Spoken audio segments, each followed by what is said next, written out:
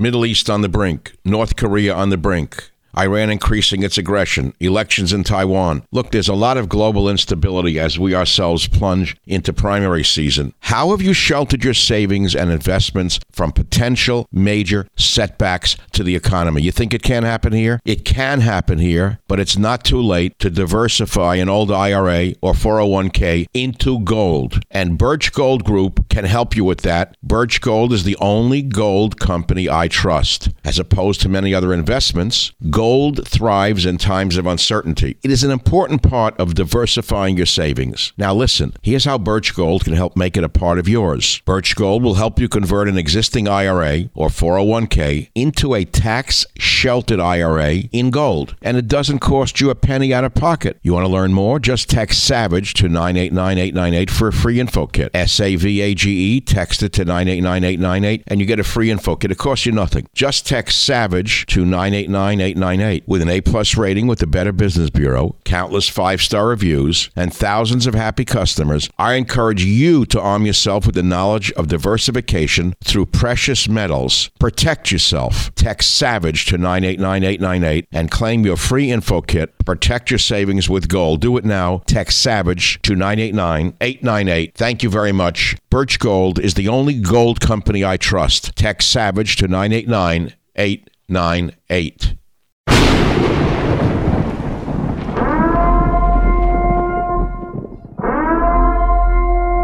Warning, the Savage Nation contains adult language, adult content, psychological nudity. Listener discretion is advised.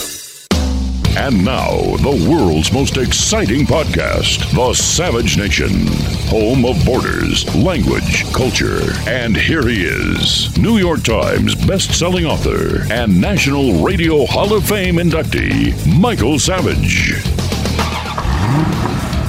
Welcome to the free version of the Michael Savage podcast, and I'm going to keep it free for all of you.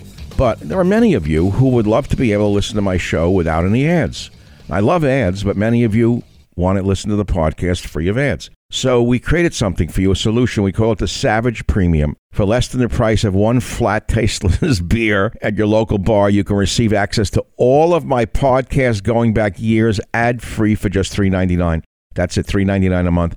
You'll get not only my ad-free podcast, but you will also occasionally receive access to material that is exclusive for members only, and I'm going to give you the list in a minute of what you've missed. You're going to get an occasional monologue from me, maybe a reading from one of my novels, sneak peeks of interviews before anyone else hears them, archive pieces dating back to 1994. Many things that come up, you're going to get exclusive access to Michael Savage material. Details can be seen on my website, michaelsavage.com, and if you want to join, all you got to do is go to glow.fm and search Savage Premium. That's glow.fm and search Savage Premium. Now, you will always have access to my free weekly podcast. I want to be clear about that. That's my promise to you. But if you want less ads and more Savage, join the Savage Premium Club today and never miss a spoken word of mine.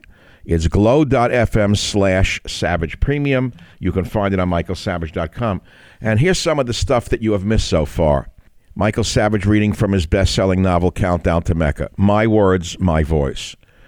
Savage reads from one of his lost journals, Fiji, 1968. Savage's first drive time show, Hour 1. My interview with the Jewish gangster, very popular. I read from my first written published article, Who is at the Helm, from 1965. It's heard nowhere but on my premium site. I read passages from my novel, Abuse of Power. We replayed Fat Al's Tuna. My Savage show from 3/24/94, the earliest show in the archive, 3/24/94. My interview with Donald Trump from 1/10/2011. 1/10/2011, while Mark Levin was mocking him and Sean Hannity was mocking him and the others were mocking him, I was interviewing Trump. Much more. And remember, subscribers also get ad-free podcasts every week. The cost is less than a beer at a bar, and you get a better buzz with the Savage Premium. So go to glow.fm/Savage Premium for full access to ad-free podcasts and exclusive sound you'll not hear anywhere else. Thank you very much. Well, I have a very rare interview for you today. Now, you've heard Peter Schweitzer on other shows. I know that. He's one of our last true investigative journalists with his newest book, Red-Handed, How American Elites Get Rich Helping China Win. It's a shocking and detailed story, and I believe I brought things out in this interview that you will not hear anywhere else. I guarantee you, you're not going to hear the questions I asked by Sean Hannity. Peter Schweitzer, what a book, Red-Handed, Profiles in Corruption, Clinton Cash. Peter Schweitzer, I don't know how you do it. You're the last investigative reporter in America, and boy, are we in trouble. I was going through the book, Peter, and we're going to talk about the big marquee names. Obviously, the big guy in the White House, it looks like a crime family to me. Let's start with him. Is it as bad as you say, and I'm going to take the other side, because every time Peter Schweitzer publishes a book, they say he's just a right-wing guy. But you've gone after both left and right, haven't you? Yeah, I have. I mean, there's plenty of Republicans and Democrats in the book. And, you know, you have to follow the facts where the facts go. I don't think there are right-wing facts or left-wing facts. And the bottom line is when you look at the Biden family, there are certain facts that are unassailable that have not been challenged. Number one, that the Biden family got multiple deals in China. These total up to $31 million. That's not my number. That's based on the numbers of the deals themselves. And number two, what I point out in the book. But why did they get to 31 million? But Peter, your book is astounding. It's full of facts. It's documented, red-handed. In a normal country, if this was Sweden, Denmark, Norway, the countries that the liberals seem to keep telling us we should be like, how long would the leader of the country stay in office? Well, they wouldn't be in office long. And Michael, look, you and I are both old enough to remember the Cold War. I mean, imagine if Jimmy Carter's family or Ronald Reagan's family was doing deals with Russian businessmen tied to the highest levels of the KGB. I mean, there'd be alarm bells going off around Washington, D.C. That's essentially what the Bidens have done. They got $31 million in a series of deals, and we trace back who actually made those deals happen. We used the Hunter Biden laptop emails, and we used emails from one of Hunter's business partners who gave us access to his account. And every single one of those deals traces back to somebody with linked to the highest levels of Chinese intelligence, including the vice minister in charge of the Ministry of State Security, in charge of foreign espionage, and the family of the former director of the Ministry of State Security who runs the entire spy apparatus. These are the people that made it rain, so to speak, for the Bidens and got them tens of millions of dollars in China. Well, what did they get the $31 million for? It's a great question. There's no discernible evidence. You know, one of the guys that helped Hunter get part of a $20 million deal is a guy named Che Feng. Hunter in the email calls him the super chairman. That's kind of his nickname. And in one of the emails, Michael, he says, I don't believe in the lottery anymore, but I believe in the super chairman. The point being was, I think Hunter knew that he wasn't going to be expected to do anything. He was just looking for a payoff, for a payday. And that's what he got. Everything they accused Trump of doing, he didn't do. And everything that they accused Trump of doing, they are doing. Isn't that true? Yeah, I mean, you look at what was everyone was hyperventilating about in 2016, 2017, that Donald Trump was going to do a hotel deal in Moscow. You know, right? Of course, there was no money that changed hands, but also Donald Trump is in the hotel business. Is what he does. Right. Hunter Biden's getting this money, yes. And he has no skill set whatsoever. All right. So they said there was Russia collusion, which there wasn't, but there's China collusion with regard to the Bidens, Feinstein, Pelosi. But you say that it goes well beyond that. Silicon Valley gurus, Wall Street high rollers, Ivy League universities, professional athletes, all tripping over themselves to sacrifice American strength and security on the altar of personal enrichment in order to benefit what is apparently our arch enemy now, Communist China. All true?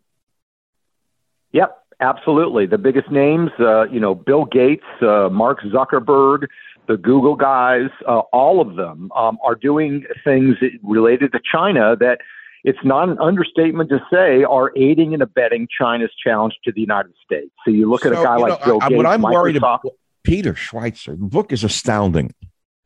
Do we still have an opposition party in America, or are they all compromised? Left, right, center, Republican. I call them Republicrats for 40 years, Democrats for 40 years. It's a one-party system to me. It seems that we are naked and afraid, to use a metaphor from Nat Geo. America seems so vulnerable right now, or am I over paranoid about where we stand with regard to China? No. I think, look, there are precious few people that have not bought into this, that have not got sweetheart deals, especially in leadership positions. There's some backbenchers that are good, but, Mitch McConnell is in the book. Nancy Pelosi, as you mentioned. Tell me about Mitch McConnell. My intuitive knowledge of Mitch, when I heard about this, was that his wife comes from a Taiwanese shipping family, and they would benefit in that regard. Is there more to it than that? Yeah, I mean, they basically help the business explode. I mean, it was a small business. Mitch and Elaine Chao got married, and then Mitch went to Beijing with his father-in-law in 1994. Oh. Of course, this is right after Tiananmen Square. They're isolated. He shows up as a U.S. senator, and that begins the cooperation between the Chinese State Shipbuilding Corporation and the McConnell Chao family. And so we're at the point today where literally all of their ships are being built on mainland China. The financing of those ships, which can be hundreds of millions of dollars, is being arranged by Chinese state banks. Oh, my God. The crews of the ships are all Chinese, arranged by the Chinese government. And the vast majority of the contracts are them shipping Chinese state enterprise goods across Asia. So they could literally destroy the McConnell Chao family business overnight if they chose to. Instead, they have chosen, of course, to make them very, very rich. Peter, I used to joke on the radio years ago that one day I will wake up and the corrupt administration, whichever might be in power at the time, would have outsourced the construction of our naval battleships and submarines to China. How far-fetched is that? It's not really far-fetched at all. I mean, you look at the big tech firms. I have a whole chapter on it. Microsoft, Google, they are all sponsoring and supporting research in artificial intelligence in China that is being done at laboratories linked to the Chinese military. Then we'll hear about next. We'll hear about an AI virus that escapes from the lab and infects all of our computers.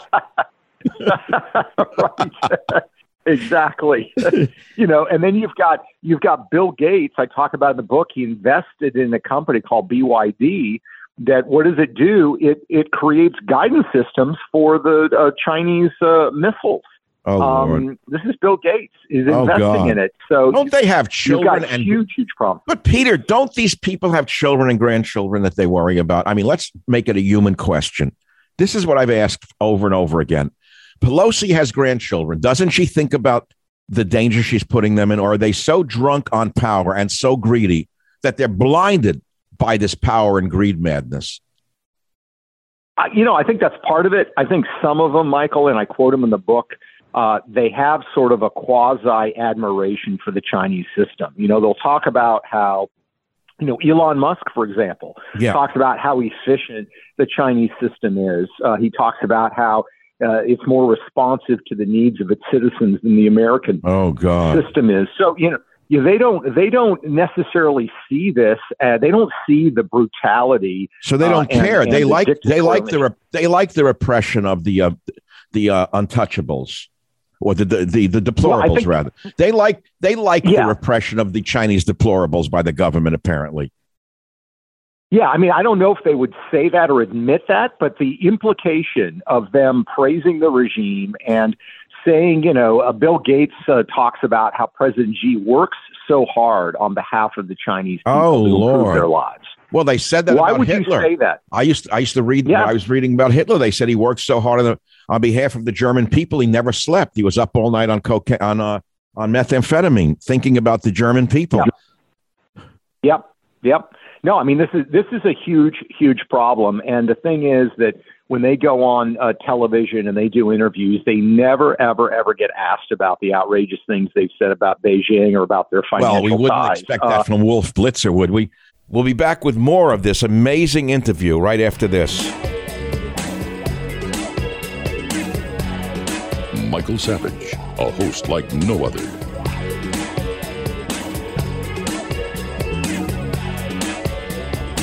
Peter Schweizer's book's been all over the map. I'm sure many of you have heard the interviews that he's done before on big names, Fox News, you name it.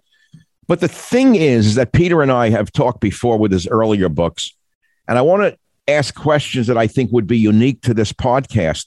So let's start with the headlines. Your book is red-handed. It's a bestseller, as it should be, and the headlines are amazing. ABC News confirms Peter Schweizer's Biden expose on family corruption involving son-in-law. Howard Krein. Chinese elite have paid some $31 million to Hunter and the Bidens. New York Post. Breitbart revealed Senator Feinstein's husband partly owned a Chinese company that sold spyware to U.S. military. Biden family plan to share office space with company employing spy chief of China. Red-handed reveals Chinese donations to the University of Pennsylvania soared after Biden's center announcement. How big techs are helping China achieve global supremacy. Many stories all over the country. But what changes can we expect when we have both parties sold out? What are we going to do, Peter? We're the citizens. We're sitting here naked and afraid. Yeah, and the question is, we have a fundamental choice. Are we going to accept this, or are we going to do something about it? And I have a final chapter in the book where I talk about some of the things that we can do. And part of that, when it comes to these corporations, Google and Facebook and others, we need to be going to shareholder meetings. There are groups that are starting to do this, but we need to go to shareholder meetings where you stand in front of the CEO and you call them out. You call them out. Yeah, right. And then the FBI will declare you. Wait, but then the FBI will declare you a domestic terrorist, as they do school board parents at school board meetings. Well, apparently, anyone who disagrees with the program is now a domestic terrorist to Biden's goon squad. Yeah, I mean, look, there's no question there are risks to doing this, but we have to call it out because this is the Chinese strategy. The Chinese strategy is what they call elite capture. They don't want to go head-to-head with the United States, and they don't need to. What they need to do is just basically co-opt enough of the political class in Washington, the big tech in Silicon Valley, and Wall Street. And once they do that, they basically lobotomize the United States to the point that we can't resist. So we have no choice. This is about the future of the country, and this is about whether we are going to maintain some semblance of sovereignty going forward. And the bottom line is we have the power to do that. We need to call these people out. We need to share the information with other people, and we need to hold them into account. In your book, we know the big name, the marquee names, the Biden, Feinstein, Pelosi, and I want to get to that. But this is alarming. You have a chapter on Senator Max Baucus of Montana. And he then went on to a lucrative career helping Chinese firms. And when Trump came to power, he gave a speech not against Beijing after the China virus spread into America. He went after Trump. And he said, China. Yep. He said this, you write about the segment was about how President Trump is continuing to blame China for the coronavirus outbreak and how China is fighting back. And Baucus said this in your book, page 179. Joe McCarthy and Adolf Hitler rallied people up, making people believe things that were really not true. He said on May 12, 2020, the White House and some in Congress are making statements against China that are so over the top and so hypercritical. They are based not on the fact, or if they are based on fact, sheer demagoguery. And that's what McCarthy did in the 1950s. And then he went on to attack Trump. Is that why they all hated Trump, is because he actually wanted to stop some of this? Yeah, I mean, look, Trump was an earthquake as far as U.S.-Chinese relations were concerned. We've been told for the last 30 years by elites from both political parties, whether it's Bill Clinton or the George W. Bush administration, that if we just give technology access to the Chinese, they're going to become more like us.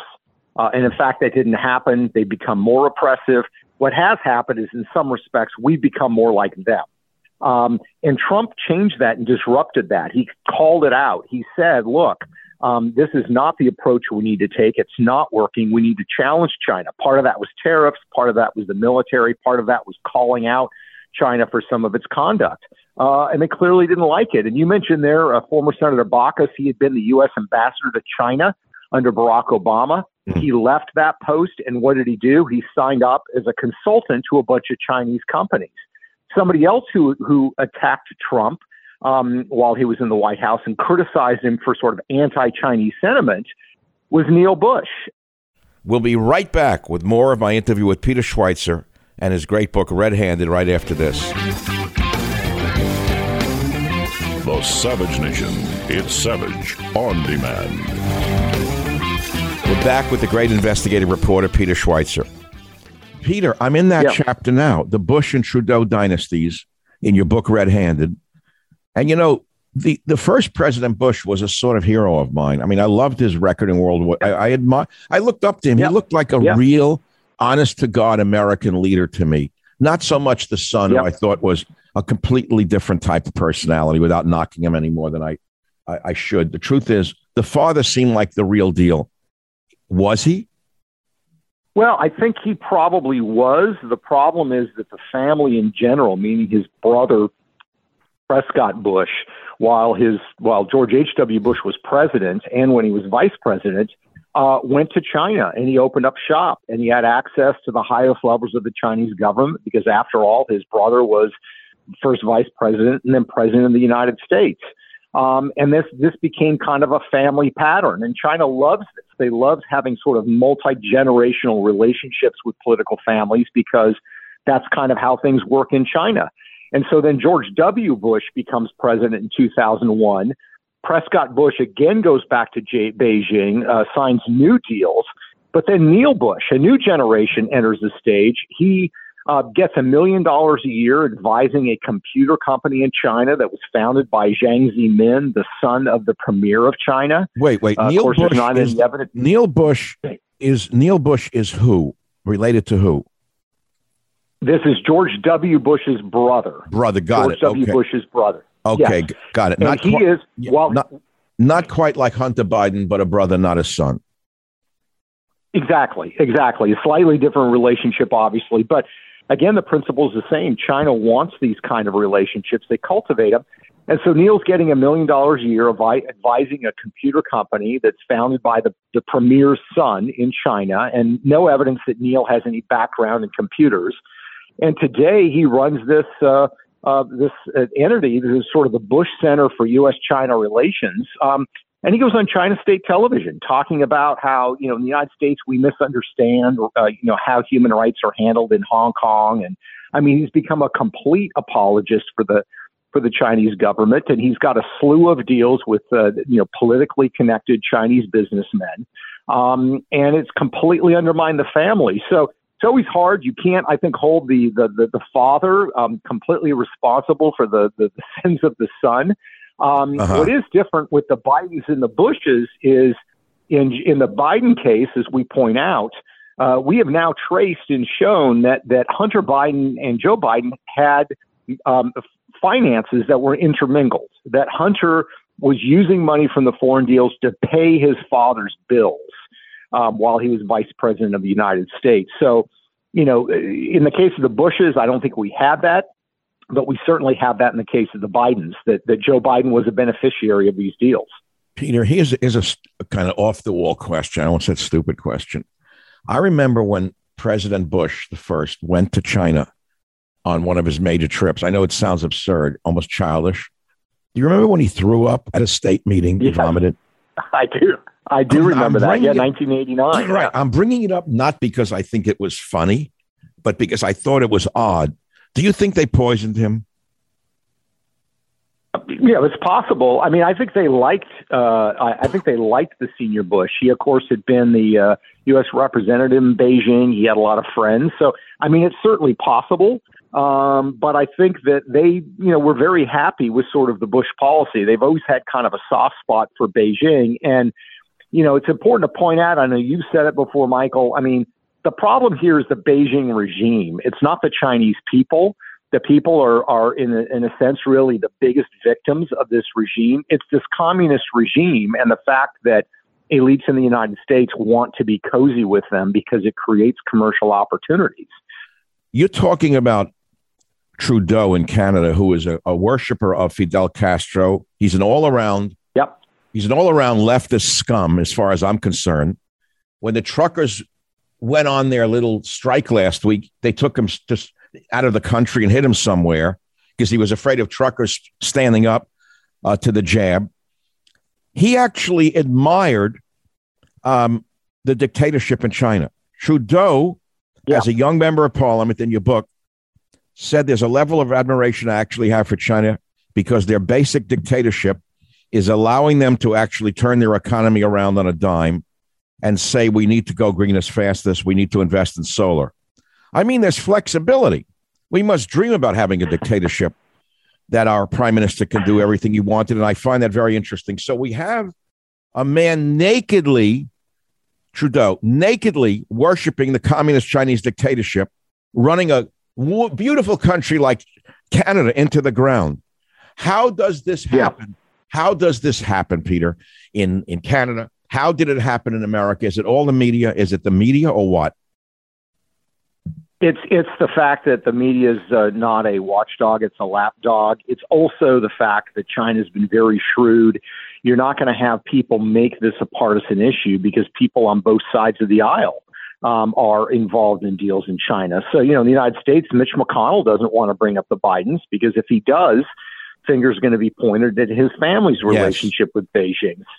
Same thing in Canada. So, they've been brilliant about it. The question and the challenge that I pose at the end of the book is say, look, and I mentioned there are some people on the Republican Party and the Democratic Party who are good on China in both parties. The question is, are we going to rise up in a position of unity and call people out, regardless of what political party they're from? Democrats need to call out Biden. Republicans need to call out McConnell and challenge this. Because if we don't, we're sunk.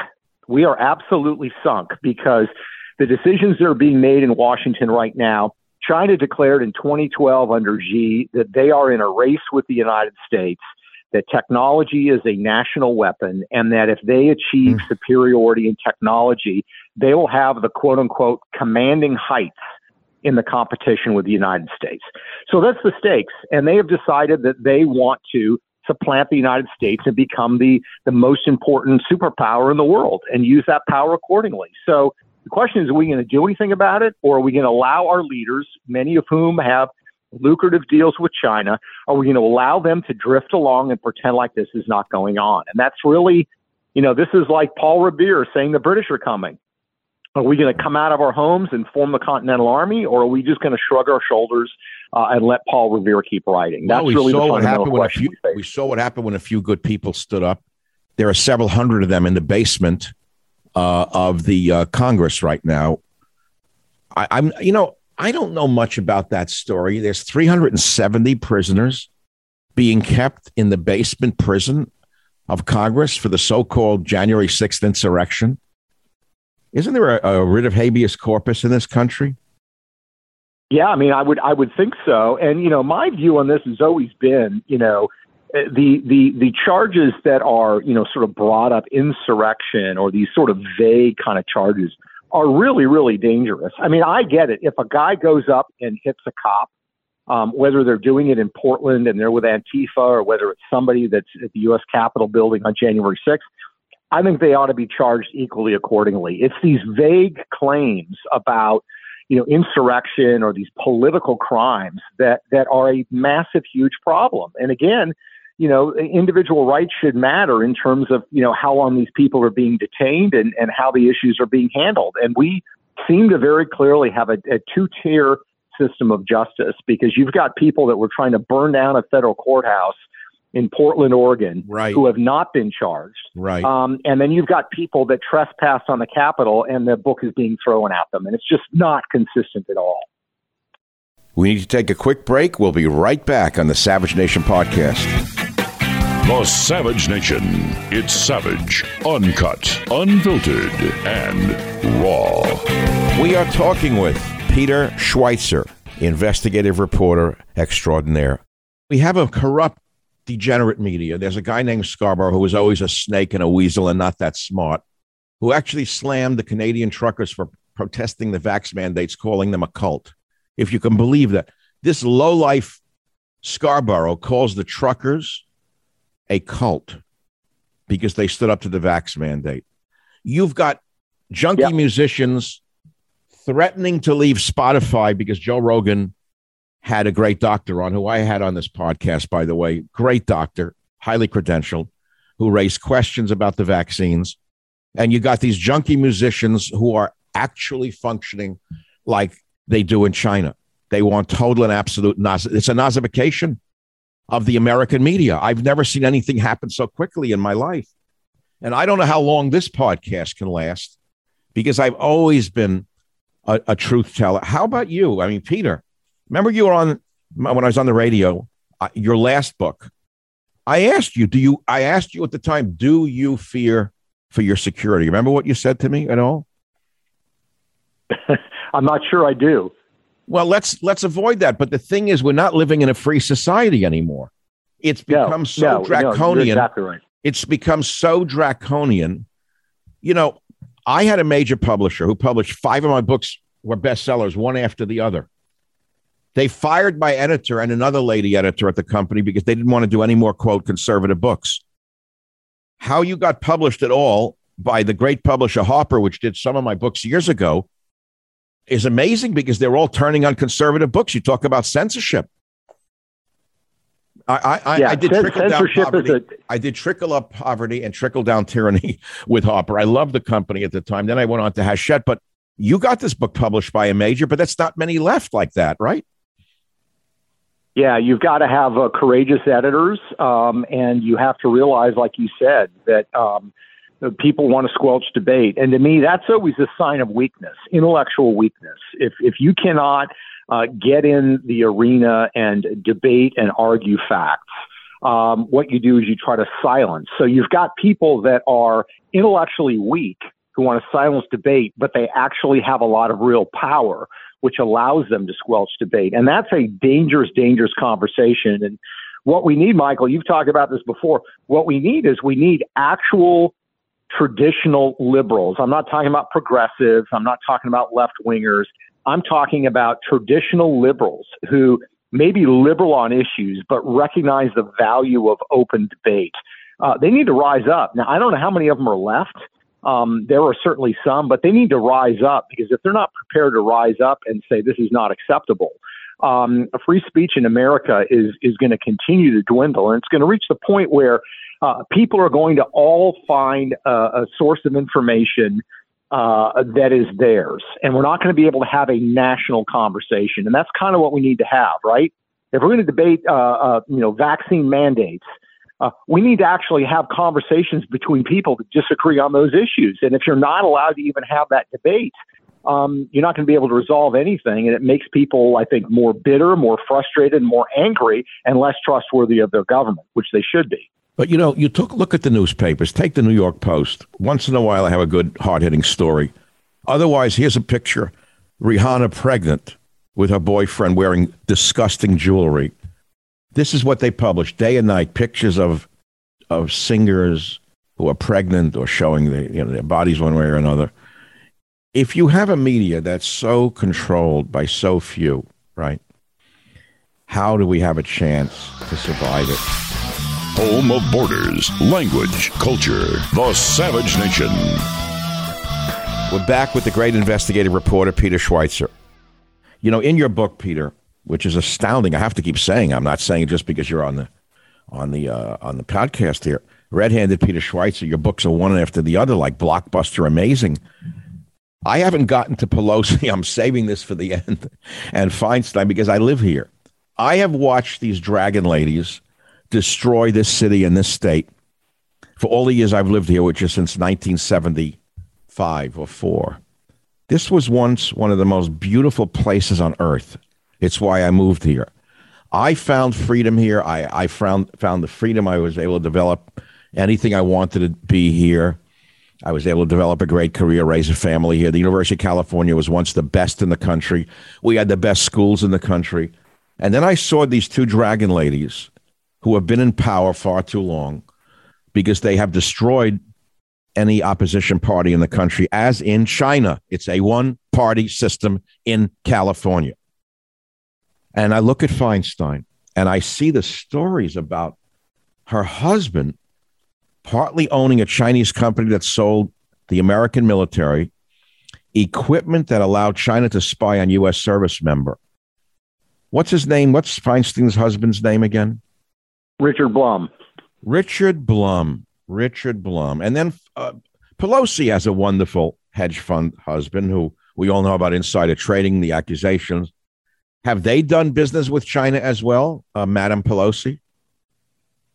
Absolutely. Nancy Pelosi, early in her congressional career, used to be pretty critical of China. She famously in the early 90s a bell just went off. I just last week released a tape from 1998 that my production people found in my archives. I've been looking for it for a year. She was on my radio show, critical of China, supporting Taiwan. Yep. And I said to her, Congresswoman Pelosi, thank you for being with us. I know we disagree on most everything else, but we agree on China. And you can't believe this tape, Peter. She was a rational, politician at the time. Yep. What's happened since 1998? She was. Yep, she was. She used to be she went to Tiananmen Square and unfurled a banner criticizing human rights in China, and the police came and took the banner away. I mean, this is what she used to do. And then her husband, Paul Pelosi, started doing deals in China. He became an investor partner in a fund that he had $10 million invested in, got $1 million a year in revenue from, and that was invested in mainland China companies. The big turn seems to have occurred at the 2008 Olympics. You remember Beijing was hosting those Olympics, and Pelosi initially came out and was in favor of the boycott, saying we need to boycott this. We shouldn't allow China to hold them. Then her husband, who owned 2 limousine companies, got contracts to ferry VIPs around for the Beijing Olympics in China, and she changed her position. She said, no, I'm not in favor of boycott anymore. I think that's the wrong approach. That seems to have been the turn in 2008. Then you get that the big investment deal. Then her son, Paul Pelosi Jr., links up with several companies, a natural resources company, an energy company. I named them in the book. They're trying to cut massive deals in China. He's spending all kinds of time over in Beijing. And now we have Nancy Pelosi, where she is today. And she'll occasionally say some things that are critical of China. But she throws a bone every once in a while. I've seen her do it. That's her game.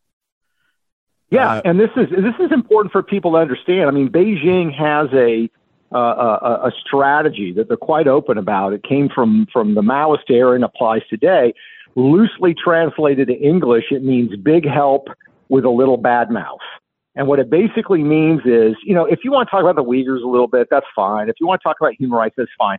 As long as the big things that we really want, you support, which means access to Western capital, access to Western society, and access to our technology, they don't really care if you pop them for the Uyghurs every once in a while. And Nancy Pelosi knows that. And that's why she'll pay lip service to it. But Beijing's very happy because on the main important things that matter the most to them, she is in lockstep. Well, you have a whole chapter here in Red Handed about the Pelosi's. Feinstein is the most worrisome to me. What was that rumor about her having had a Chinese spy driving her for a number of years? Is that true? Well, he was a driver, and he was also an administrative aide. He worked for her for decades, and the FBI. The FBI came to her and said, look, we believe that this guy is working for a Chinese intelligence. She's kind of denied it, but he was let go from his job. But Dianne Feinstein, I think is the worst. And I think you're right to finger her as the one that's most troubling. She was the chairman of the Senate Intelligence Committee. Oh, God. And her husband was doing $100 million plus deals in China at the time. But and you had this bizarre situation. Peter, what sane nation on earth permits this to go on for as long as it's gone on? This is not 1 year. This is not 2 years. Right. This is not 5 years. Right. This is not 10 years. Feinstein has been doing this from the day she arrived on the political scene. I remember her as a corrupt mayor in this city. I remember how she ruined this city from the day she started. But nothing's happened. Nothing will happen. Yep. And that's because the other party is just as corrupt, isn't it? Well, yeah, it's look, the parties are corrupt. I still think there are good people that are running for office that we need to support. And the biggest problem we have, Michael, is that people make excuses. If they're conservative Republicans, even if there's somebody who's corrupt on their side, they'll make excuses for them. Same thing with liberal Democrats. Well, I get the same We can't do that thing. anymore. Peter, listen, if I criticize anyone in the media who happens to be a favorite of, let's say they overlap to listening to me, they say, you're not being loyal. We've all got to stick together. I said, are you crazy? What do you think, that we're a team that meets for drinks every night? You don't understand that most of the people in the media who pretend to be your friends and pretend to be conservative, they're just like Mitch McConnell. They're in it for the money, and they could care less about America. But I'm not here to knock anyone. Before you leave, and I know you got a very busy schedule, I have to go on to my dear, revered, I don't call him a friend as a joke, I never met Henry Kissinger and the other diplomats. The book is a shocker. You have a whole chapter on the corrupt diplomats, and I'm using the word corrupt. You're not. Leading the parade is old Hank Kissinger, the go-go dancer. Old Happy Hank. Happy Hank used to be seen at Studio 54. Happy Hank, the party animal. But then there's John Brennan, who served as CIA director under Obama. Apparently he's cashed in. Madeline Halfbright, another wonderful prize of humanity. Alexander Haig, who I admired, great military officer, government official, Supreme Allied Commander of NATO, Reagan's Secretary of State. The minute he left public service, he joined the ranks of those working for Chinese government-backed companies. I can't believe this. Him too? He worked for Costco, China Ocean Shipping Company? Yes.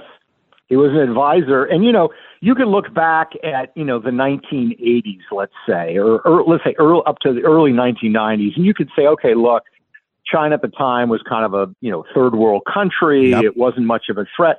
I'll cut those people a little bit more slack, although I still think they're cashing in. It's a problem. But once you start getting forward to the late 1990s, it becomes really clear that China is going to challenge the United States and that that's their goal. And at that point, it becomes inexcusable to me. And Madeleine Albright is a prime example. Secretary of State in the Clinton administration. She leaves and sets up her consultancy. 40% of her staff now are based in China. And their job is to, help American companies, in China. But really what matters is they've got to have great relationships with the Chinese government to help their clients. And so when Madeleine Albright has gone on cable news and, advised and opined on China, she's always generally very friendly. Occasionally she'll express concerns about human rights violations, but she's not going to say anything negative. They could care less. All they care about is the wire transfers at the end of the month.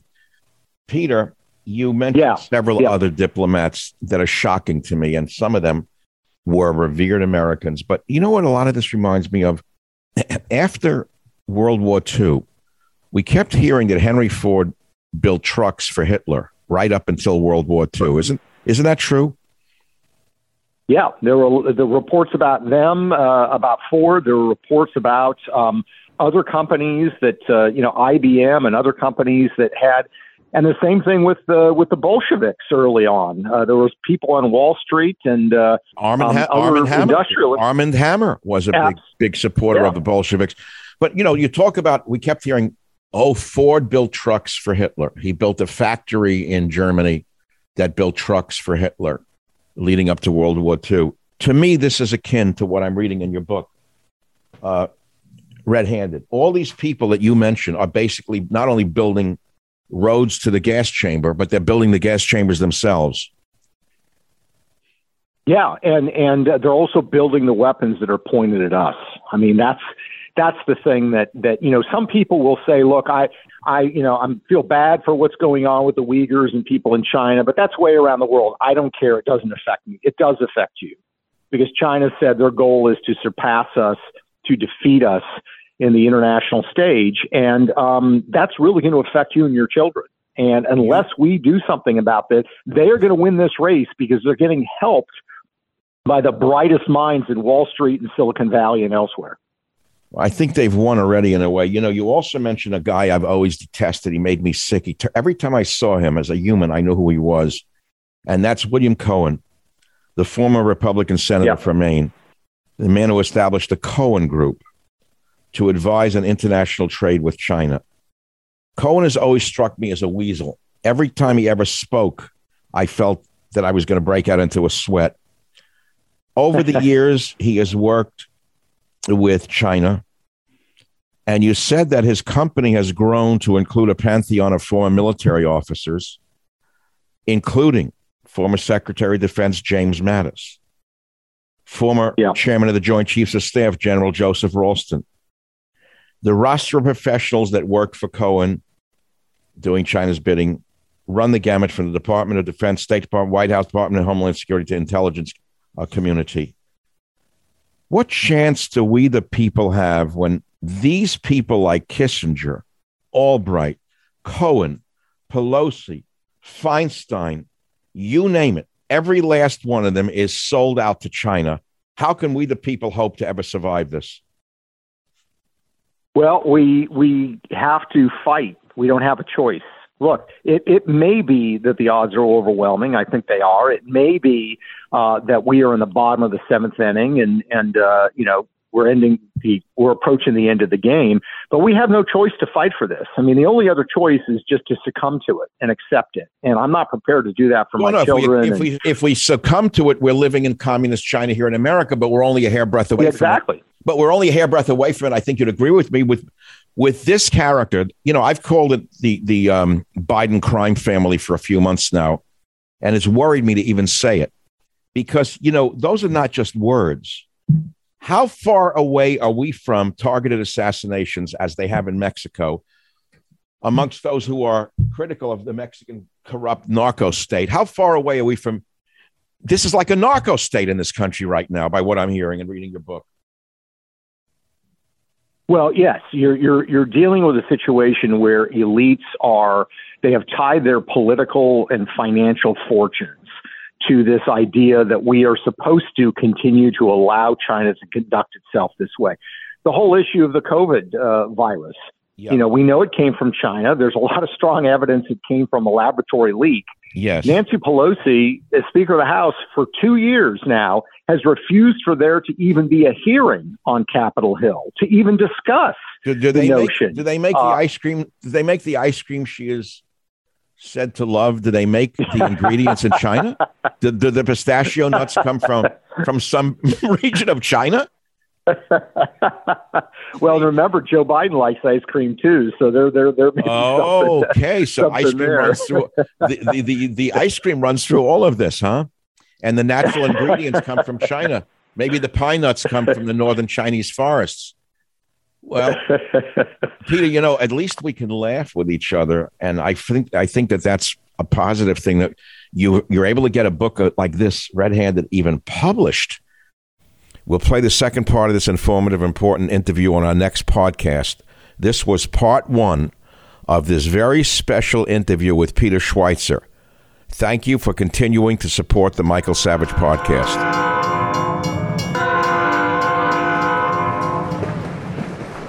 Well, thank you very much for listening to today's podcast. I hope you've enjoyed it and learned something from it.